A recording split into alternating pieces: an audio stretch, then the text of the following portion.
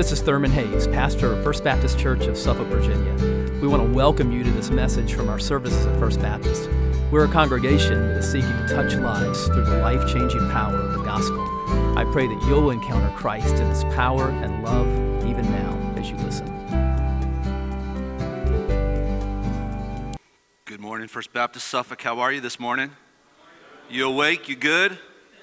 Did you get enough carbohydrates this morning? That's making you a little sleepy this morning. The snow's there. You want some cocoa? Sit back. Yeah. Some of you are probably sitting back at home and enjoying some cocoa this morning and nursing a fever or two or something like that. And so we do pray. This is an interesting time in our world, really. My name is Toby, as Thurman said, and with Crisis Pregnancy Center of Tidewater, I do have the privilege of having my beautiful daughter here with me this morning, who no longer shares my last name because Noah Tate married her on June 6th of last year, and my heart's still trying to figure it out, but it's a beautiful thing, and she's a beautiful woman, and glad to have her here with me this morning. Also with me from the Crisis Pregnancy Center is Carlton Farmer. Carlton, raise your hand real quick. There he is. Carlton is our missional coach for the ministry. And you're going to get to know Carlton a little bit more over the next few weeks. But let me just say this, because you might not know this, but the Crisis Pregnancy Center of Tidewater, it's all for Jesus and it's all about Jesus.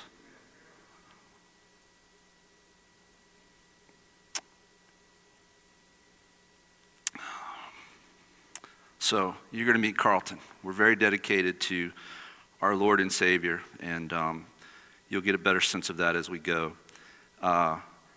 Thurman and I did have the opportunity to get to know each other this year, and I am loving every minute with Thurman.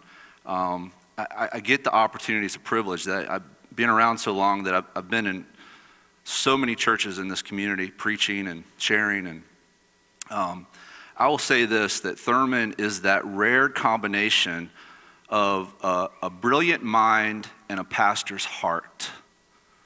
And you don't know how blessed you are to have that combination here in this church. So it's a joy getting to know you, Thurman. Thank you for sharing your pulpit with me today. And I want to thank all of you, First Baptist Suffolk. Listen, you've been supportive of our ministry for a long time, allowing our parenting classes to be hosted here. You have no idea how critical it is. These parents don't even know how critical it is until they come in. They don't even know what they don't know. We cover everything from labor and delivery to infant CPR, and it is gospel focused, and there is so much that happens in those classes. Like, the Lord is moving in a powerful way. I already know it in this church, but I know that I know it because you're allowing us to have these classes here. So we're really grateful that you do. Listen, I'm going to have to go fast because there's a lot I want to share with you. So turn in your Bible, Psalm 139, if you don't mind, Psalm 139. I've got it up on the screen, but listen, we have this privilege to have the Bible, the Word of God, in our hands, on our phones, wherever you have it, but it's good to open it up and go through this with me, okay? So Psalm 139, and if you turn there for me, Psalm 139, I'm going to be preaching from verses 13 through 17, where that little child just led us just now.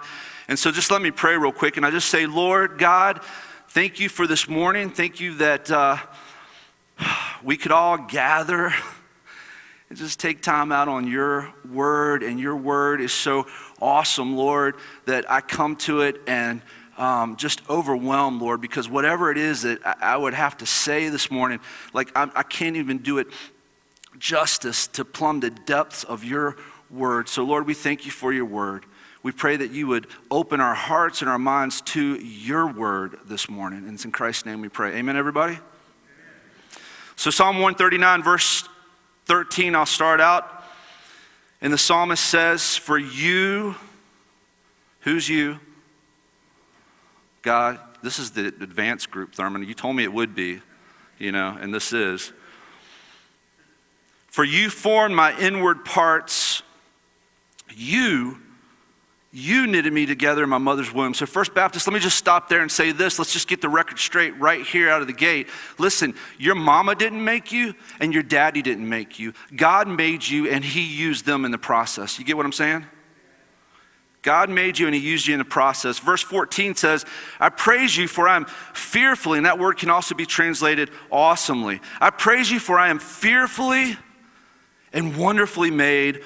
Wonderful are your works. My soul knows it very well. And First Baptist, I would say to you, like, my soul knows this very well. It was August 17th of 2011, and my youngest son, Sawyer, he was 4 years old, getting ready to turn 5. And on this day, he was sick, like kids do. Kids get sick. And earlier in the day before, he was sick, and so we came into the night, and he was just getting sicker as the night went on. And, and he was getting like really sick.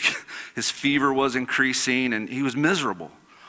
And if those of you who are parents, you know what I'm talking about, this moment in the middle of the night where you have this tension point, like, do you go ahead and take your kids to the emergency room and get the antibiotics and get it started so you can just get on with whatever you got to do that week, or do you wait until later in the morning when the sick side of the pediatrician's office opens up and you can take your child there, right? Like, do you go now or do you go later? That tension point. You following me? And so it's like 1 o'clock in the morning, he's miserable. By 2 o'clock in the morning, he's wailing. He's so miserable. So I told Karen, I said, we just got to go to the emergency room. So we figured, go to the emergency room, get the antibiotics, come home and nurse him the next day. We got to the emergency room, and we ended up not coming home for a whole month.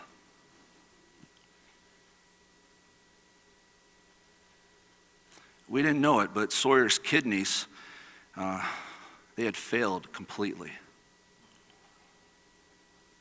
And they weren't coming back. And so instead of going home, we went to the ICU, where he had his first dialysis treatment. And we wrestled with a lot that month, and I'm not going to get into all those details, but we wrestled with a lot that month. And he came out of the hospital. He was doing dialysis at home, peritoneal dialysis. And when we first started out, it was like 16 hours a day. And we did that for 2 weeks, and then it got reduced down to 10 hours a day. And I'm going to tell you, going from 16 to 10 feels like a breeze. And so every day he was doing dialysis, 10 hours a day, every day, all through the rest of 2011. Then we come into 2012. He's doing dialysis every day, going back and forth for a lot of different procedures. And then on March 20th of 2012, my hero wife, Karen, donated her kidney to him.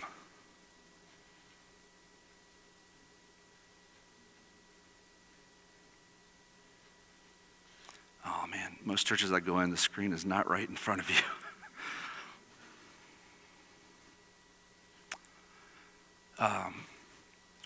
Transplant day it's a beautiful day, but it's also a horrific day. It's a horrific day because I had, since August 17th, some days literally on my face on the floor, and I'm a germ freak. I was prepared for COVID way before it came. I'm a germ freak, but I was on my face begging Jesus to heal my son and keep my son from this surgery, keep my wife from this surgery. So transplant day means Jesus, the Father, saying, son, you're walking this path. They're walking this path. And in his infinite wisdom and knowledge, we have to trust that. And so that day's really hard, but it's also beautiful. There's so many beautiful moments about that day. One beautiful thing is he's going to be untethered from the dialysis machine. The other beautiful thing, there's so many beautiful moments. There's this moment when Dr. Kalana, over at Norfolk General Hospital, now Norfolk Centera, I think they call it, Dr. Kalana, where he's there in the hospital with my wife, and he removes my wife's kidney, and then he literally escorts it over to the children's hospital and places it inside my son. Like, that is a big moment.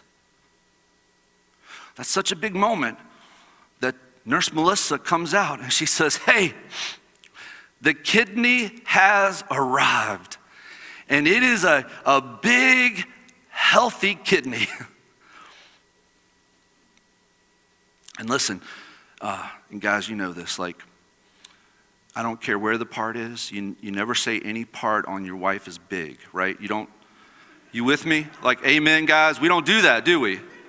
So here I am, in front of y'all and the rest of the world, wherever on Facebook, telling everybody my wife had a big, healthy kidney. But the reason why I would make such a revelation to you is because it's important to the story, because it was a very big kidney. He was stunted in his growth. He was only, at that point now, he was 5, but he was stunted in his growth with his kidney. That we didn't even know he had the kidney problem, and he wasn't growing like everybody else. He had a small frame, and you take this adult kidney, and Dr. Kalana squeezed it into Sawyer's frame.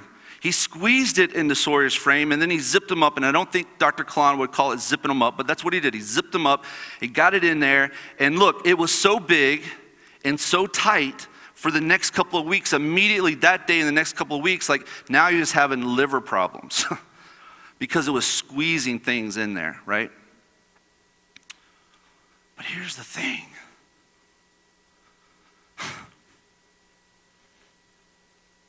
We are wonderfully and awesomely made.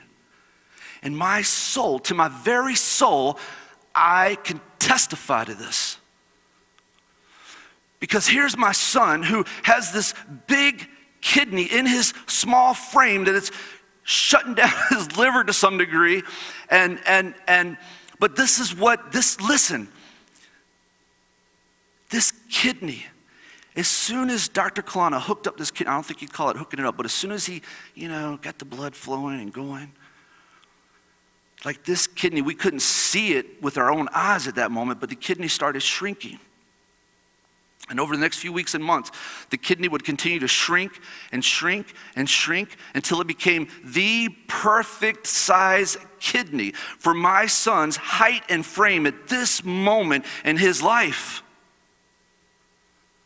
I don't think you're tracking with me this morning. I think the Cheerios are bothering the synapses a little bit. Do you get how awesome that is? Like we think we know so much, we know so little. There is so much engineering that the Lord has put in this one part. This one part that still baffles doctors. There's so much they don't know, even about the kidney. And yet it's so wonderfully made, so perfectly engineered. Good glory. Verse 15 says, my frame was not hidden from you when I was being made in secret. Dr. Alan McFarland, a longtime mentor of mine, he's the pastor at Calvary Evangelical Church in Portsmouth.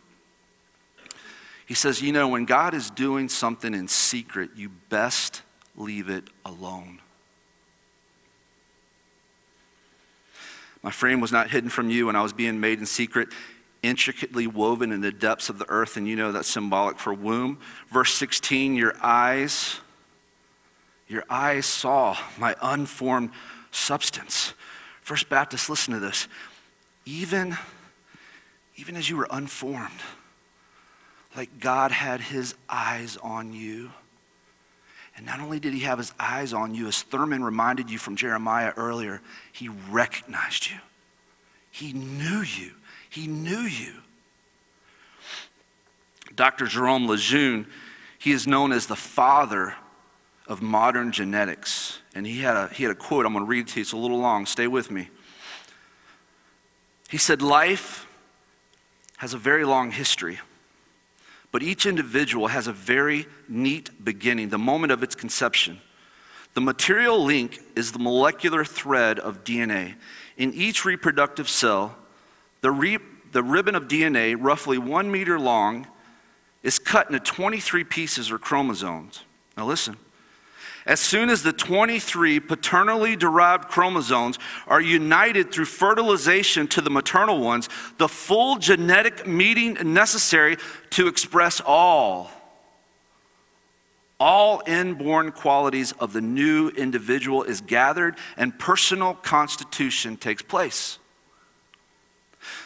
Then he says, to accept the fact, are you listening?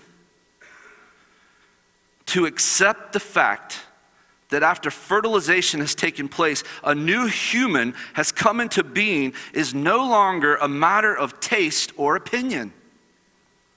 So get this, First Baptist.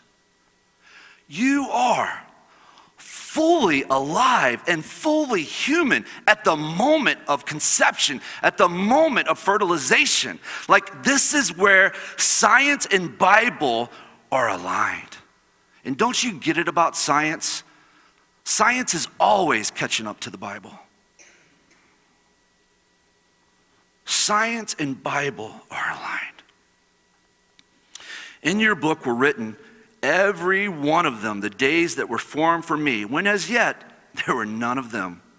So not only did he know you before he formed you and he recognized you, but even before one day began for you, all of your days have been ordained for you.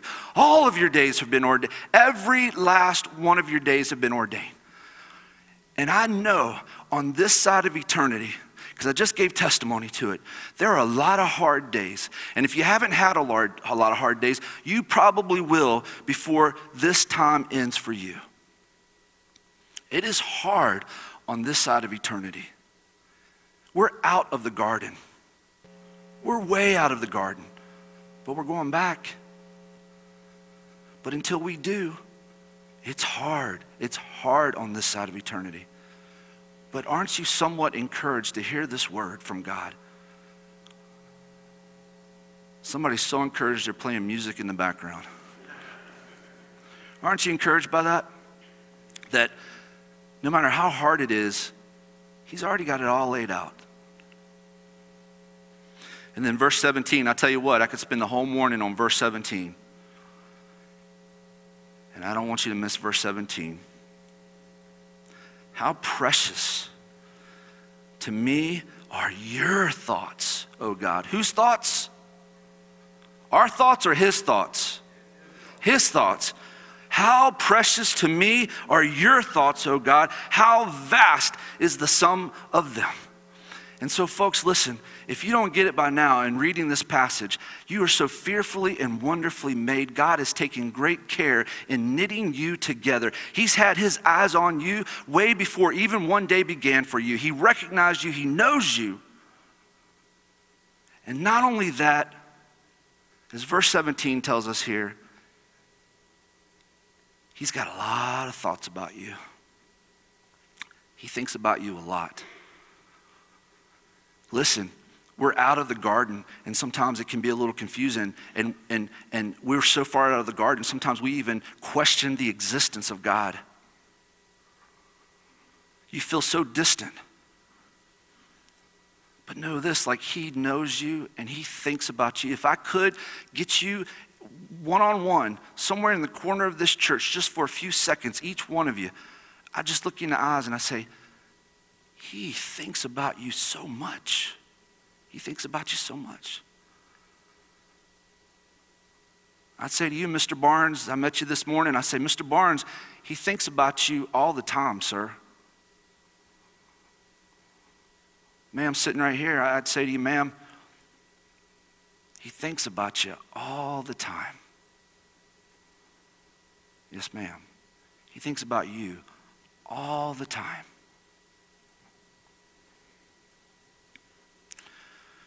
Knowing clearly that it's the Lord who knits us together, and he's doing this awesome work in this secret, sacred place of the womb. It just begs a question. As soon as we bring up the topic, we all get a little nervous. As soon as Thurman said anything about row, anything after row, people get a little nervous. So we're going to start talking about the A word. Nobody wants to talk about the A word. Brings the whole crowd down. But it does beg a question that knowing just how much God is doing here, what he's done in you, how he's knit you together, how he thinks about you all the time. Like this work that he's doing in the secret, sacred place of the womb, it begs a question like, would we dare interfere with him in this secret, sacred place of the womb? And you already know the answer to it. And the answer is, yes, Lord, we do dare interfere. We've interfered, as Thurman said, over 61 million times since 1973. Each day here in this country, we interfere with the Lord in this secret, sacred place of the womb over 2,300 times a day. And here in Hampton Roads, every year, we interfere with him doing his work in the secret, sacred place of the room, like thousands and thousands of times each year.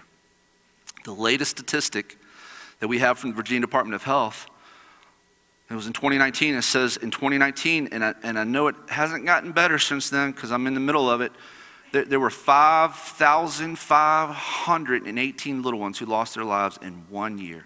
1 year. Here in Southampton Roads. And so numbers like, I look at you, some of you like numbers, I've already lost you a little bit, because numbers like, what do numbers mean? So let me put it in a different perspective for you.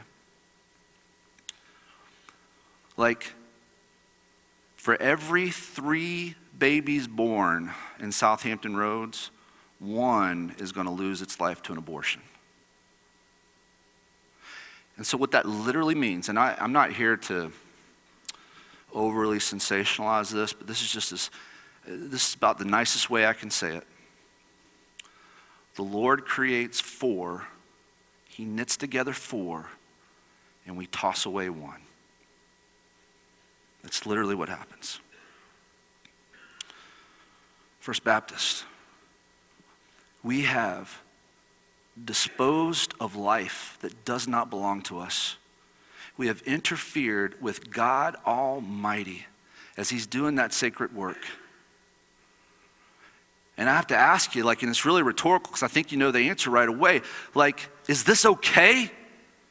Do you think he's just gonna overlook it, this is just okay to interfere with God Almighty when he's doing his work? You know the answer, it's not. This puts us in a position with God, it's not a good one. It's not a good position. And so that's why in this moment, we really need the gospel right now. Would you agree? We do. We do. Jesus is the solution for everything that ails us on this side of eternity. Everything. And he is for this moment too. So in the remaining minutes that I have with you, I want to talk to 2 specific groups of people in this church. And the first group of people I want to talk to, I just want to single you out for a little bit, speak right to your hearts, would be those of you who have experienced abortion in your life. Maybe you've had an abortion, maybe your girlfriend had the abortion, maybe you're the grandparents and your daughter had the abortion. I know some of you are in here. I don't know you. Focus on the Family has an old statistic. It's old, and I think it's much different now. But they reported at one point that 1 in 7 women on the church pew have had an abortion. And I think it's more like 1 in 6, maybe even 1 in 5 at this point. And so when I come, I get up early in the morning before I preach to you, and my heart is so humble before the Lord, because I come to you in this moment, and when I speak about these things, I'm not speaking about these things so I can rip off an old Band-Aid on a wound that you probably would like never to think about again. I am not trying to cause you pain and harm in this moment. By no means, I'm not trying to bring condemnation, and I'm not trying to bring judgment to you, just the opposite. And so this is what I want to bring you, and it's the most beautiful thing. And you probably already know it, but Romans 8, verses 1 and 2, it says, "Therefore, there is now no condemnation. There is no condemnation for those who are in Christ Jesus, because through Christ Jesus, the law of the Spirit who gives life has set you free from the law of sin and death." So for those of you who have experienced this abortion this morning, I come humbly, And I come saying this, and I know Thurman, like it's a big amen in Thurman's heart what I'm getting ready to say. It is not heresy what I'm getting ready to say to you. It's truth, and the truth is this. Like you've done nothing. You've not dug a pit so deep that our Savior can't pull you out of it. You have not committed the unpardonable sin. Like you're not so far away from the Lord, you can't come back. Because he's already like right there. Right there. And so what I want to say to you as I read this scripture is very clear. This is what I say to you. I say, ma'am or sir, Jesus, he loves you so much that he gave up his life so that you wouldn't have to because of what happened to your little one. Recognize that. Recognize what he's done. Recognize him as your great Savior. And then turn and run. Like run after him. Chase after him. Because not only is he your great rescuer, he is your king. And he is worth giving up your whole life for. And those of you who know that, are you in agreement? Amen. And so do that. And maybe it's not abortion that you feel like is bringing you 100 miles away from the Lord this morning, but whatever it is, know this, there is no condemnation in Christ Jesus. None. Maybe your heart has just been dead. Maybe in this COVID moment, like you don't feel alive at all. Maybe you have walked away. Maybe, look, there is no condemnation in Christ Jesus. Turn and follow him because in Christ Jesus, there is grace. In Christ Jesus, there is mercy. In Christ Jesus, there is healing even for that wound. In Christ Jesus, there is freedom. Freedom. Now for the last group that I want to talk to, I said two groups. The last group that I want to talk to, and then we're going to wrap it up, but don't think I'm ready to wrap it up yet. But for the last group, look, I know you want the wings, and I know you want to watch the game. I'm with you. Like we're gonna get there, and I'm sure the temperature's warm enough. It's not ice. It's just a little wet. So we're going to be good. We're going to be good. But listen, before I go, I want to speak to this last group, and I got this word for you, and you decide whether or not it's from the Lord, but I just want to say this to you, and I want to say it unapologetically. This last group of people would be absolutely everyone who is in this room right now. Everyone who's in this room right now, and absolutely everyone who's watching this online right now, like everyone. It's for everyone. And it's this. Intervene for your most vulnerable and defenseless neighbor. Do that. Intervene for your most vulnerable and defenseless neighbor. Proverbs 31 verse 8 says, speak up for those who cannot speak for themselves. There are so many good things we do in a church. There are. We do good things, many good things. But I'm going to tell you, no matter what good things we're doing, if we're going to do all these good things and then ignore the slaughter of so many thousands in our own backyard, that is not a proclamation of the gospel, it's an insult to it.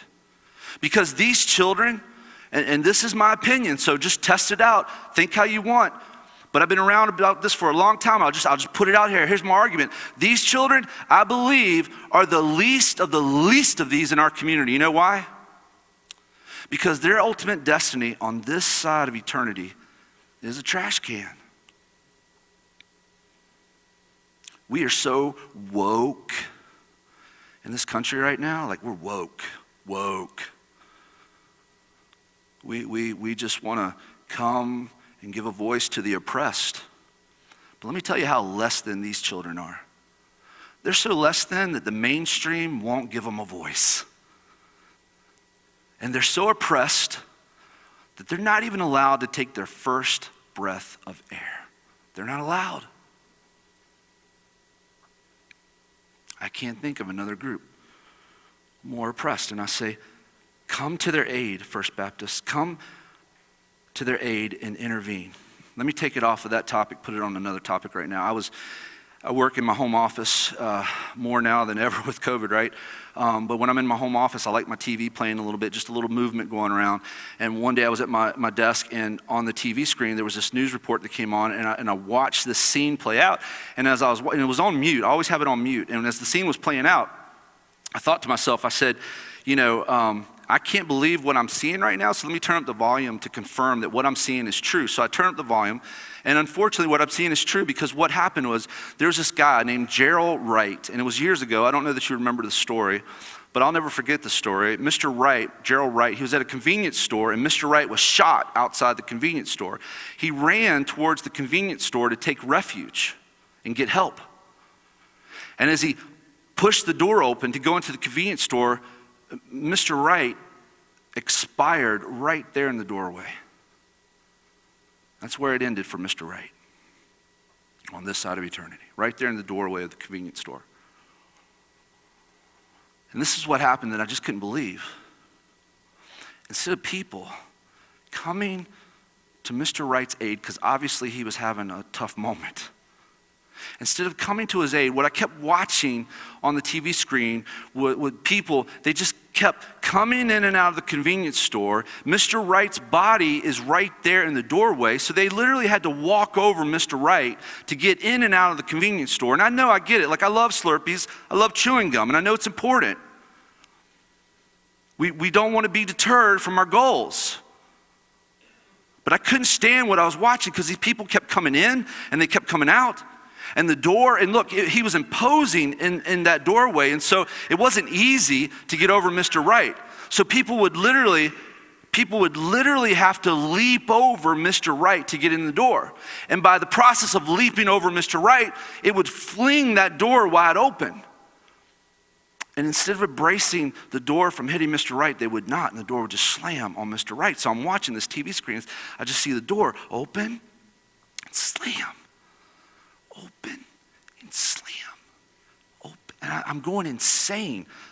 I'm screaming at the TV like I do when I watch the Redskins play on Sunday. I'm screaming at the TV. I'm like, good glory. Let me ask you a question, First Baptist. And I know you want some wings right now, and we're going to get there. But as I share that story with you, does that at all invoke just a little bit of indignation in your heart? Did I get you a little angry? I'm sorry, I know you want to go, but I just want to hear from you in this moment. Does it make you a little angry? Then let me ask you this question. And I don't mean to wax so philosophical, but what really is the difference between the scene that played out with Mr. Wright and the scene that plays out every day right here in this community? When we know, maybe you didn't know there were thousands, maybe you didn't know there were 5,518 in 2019, but we all know something. We know about this. We know about the A word. We know what's going on. And the question is, philosophically speaking, what's the difference between all the folks that would leap over Mr. Wright and do nothing, and then us in this community that know what's happening and do nothing? What's the difference? I want you to do me a favor real quick, and you got to go quick because I know you got to get the wings, but write this down for me. Just write this down. I don't want you to look it up. I just want you to write it down. If you got your phone with you, most of the time you get your phone with you, you can text yourself this right now. But I just want you to write this down really quick, super quick, and I'm watching you, so as soon as I see the pens get settled in, I'll say it. But I want you just to write this down. Please listen to me. Don't look it up in this moment. Just go with this moment for me, okay? Just write this down and listen. Please write this down. Ready? Proverbs chapter 24, verse 11 and 12. Don't look it up. Please do not look it up. Just write it down. Proverbs chapter 24, verses 11 and 12. I'm going to recite it for you, but don't look it up. Ready? Proverbs chapter 24, verses 11 and 12. It says this. It says, rescue those being led away to death. Hold back those staggering towards slaughter. And then it goes on to say,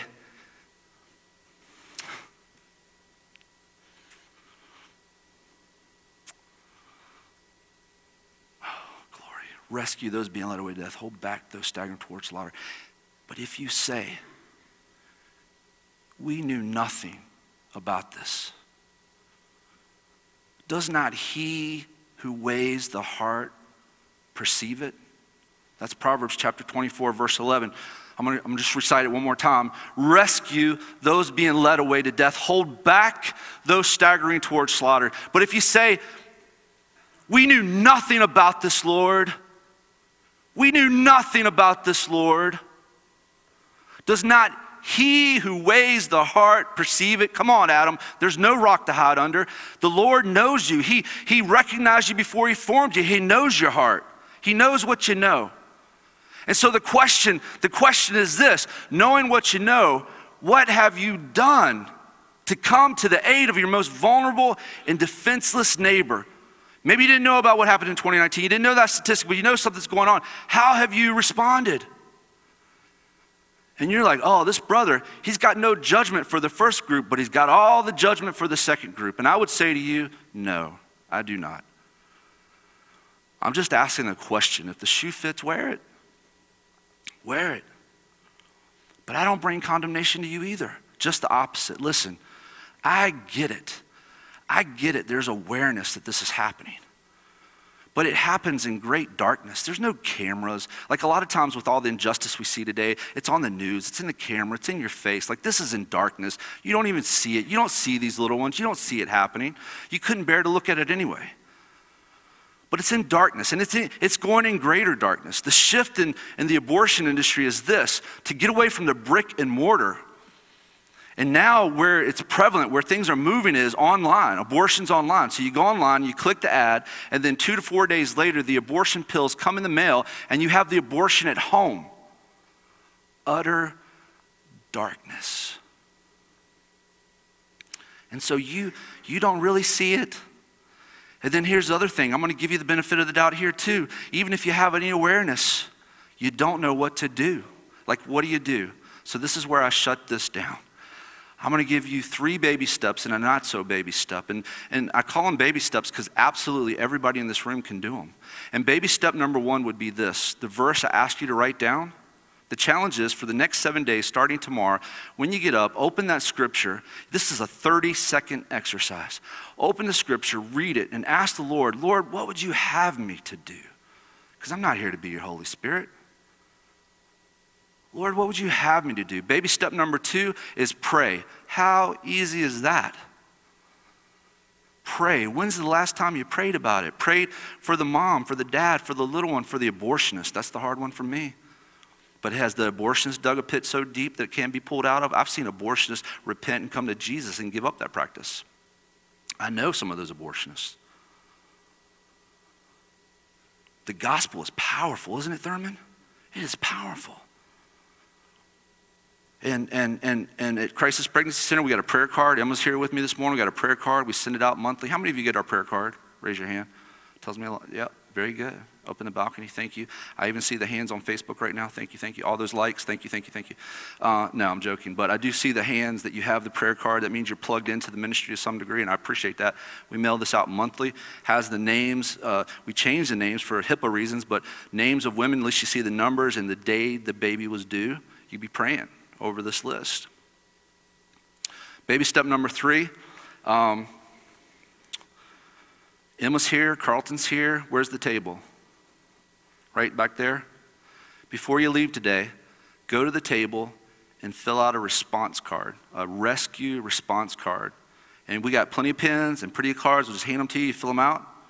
And you say, oh, this is where Toby gets me, because then he's going to put me on this mailing list. He's going to fundraise me to death. And I'm going to tell you this, we're not interested in spending a lot of money to fill your mailbox. We want to send you the prayer card every month, okay? We send out 2 newsletters a year.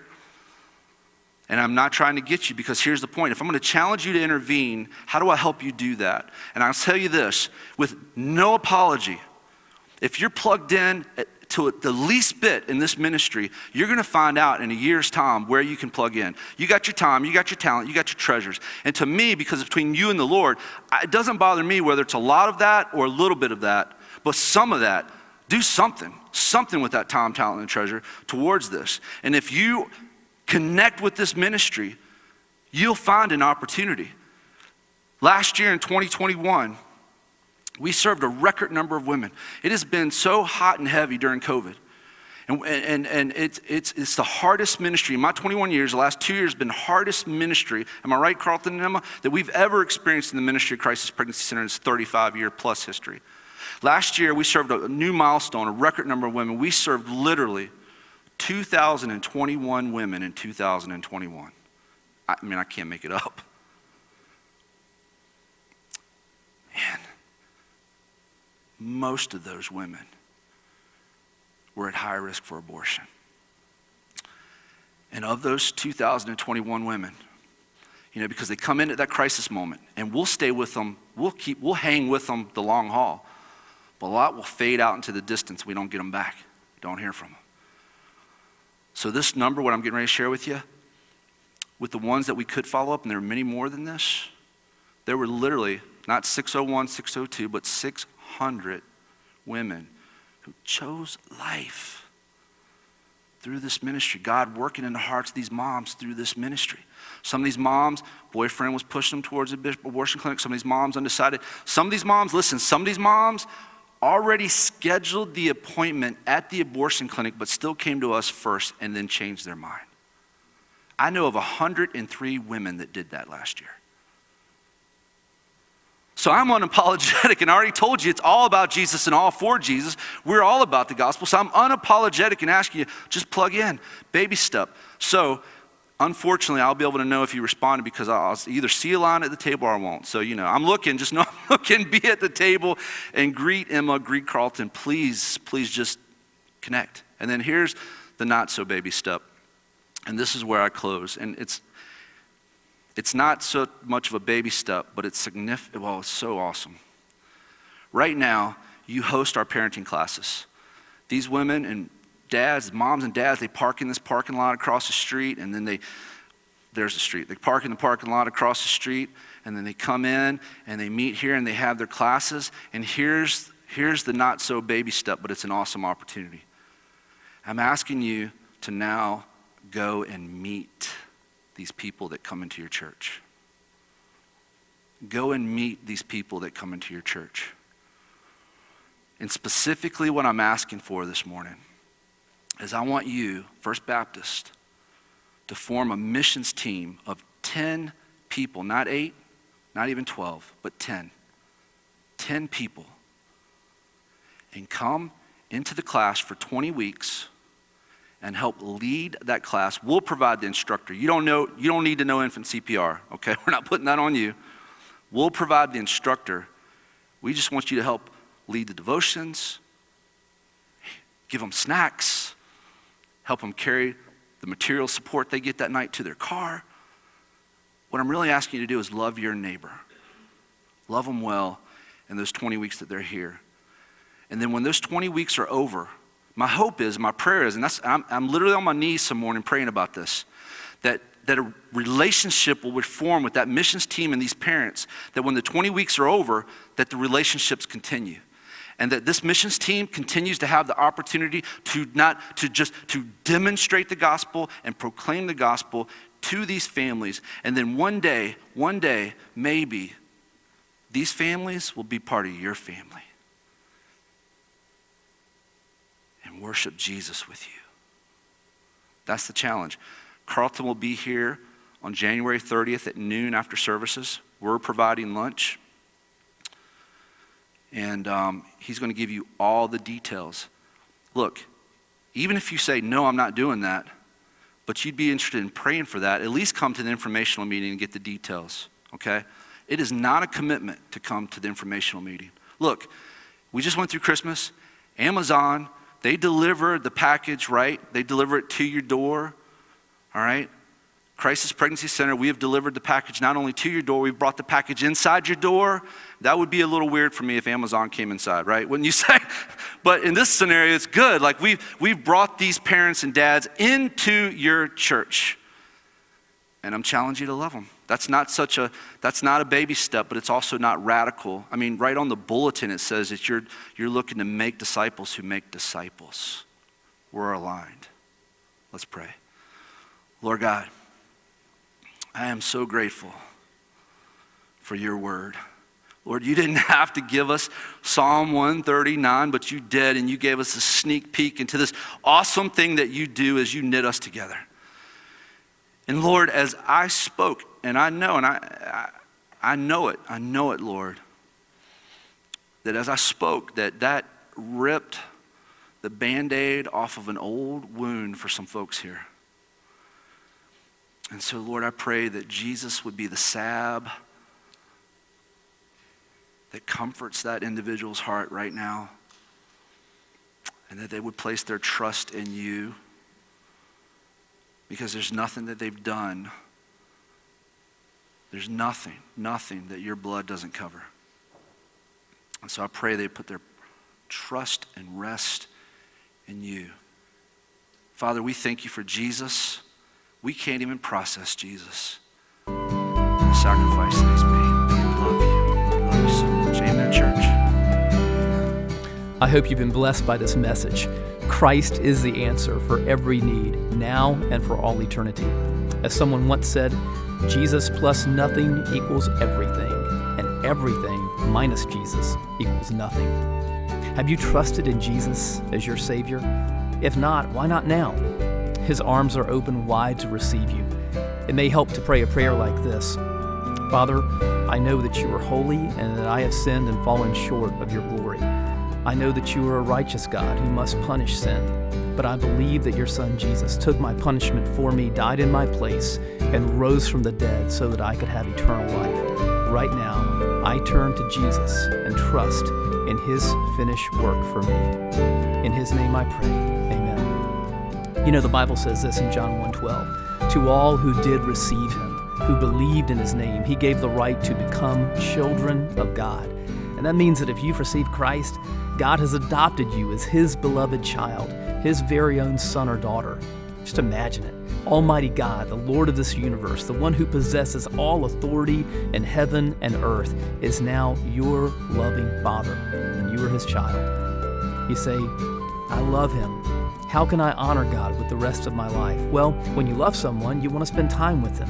We get to know God through his word, through prayer, and through his people. I would encourage you to pick up a copy of the Bible and begin to read it. Begin to pour out your heart to him in prayer. And find a church family where the Bible is preached, where Christ is exalted, and where his love is flowing. If you're local, I want to invite you to the church I pastor, First Baptist Church of Suffolk, Virginia.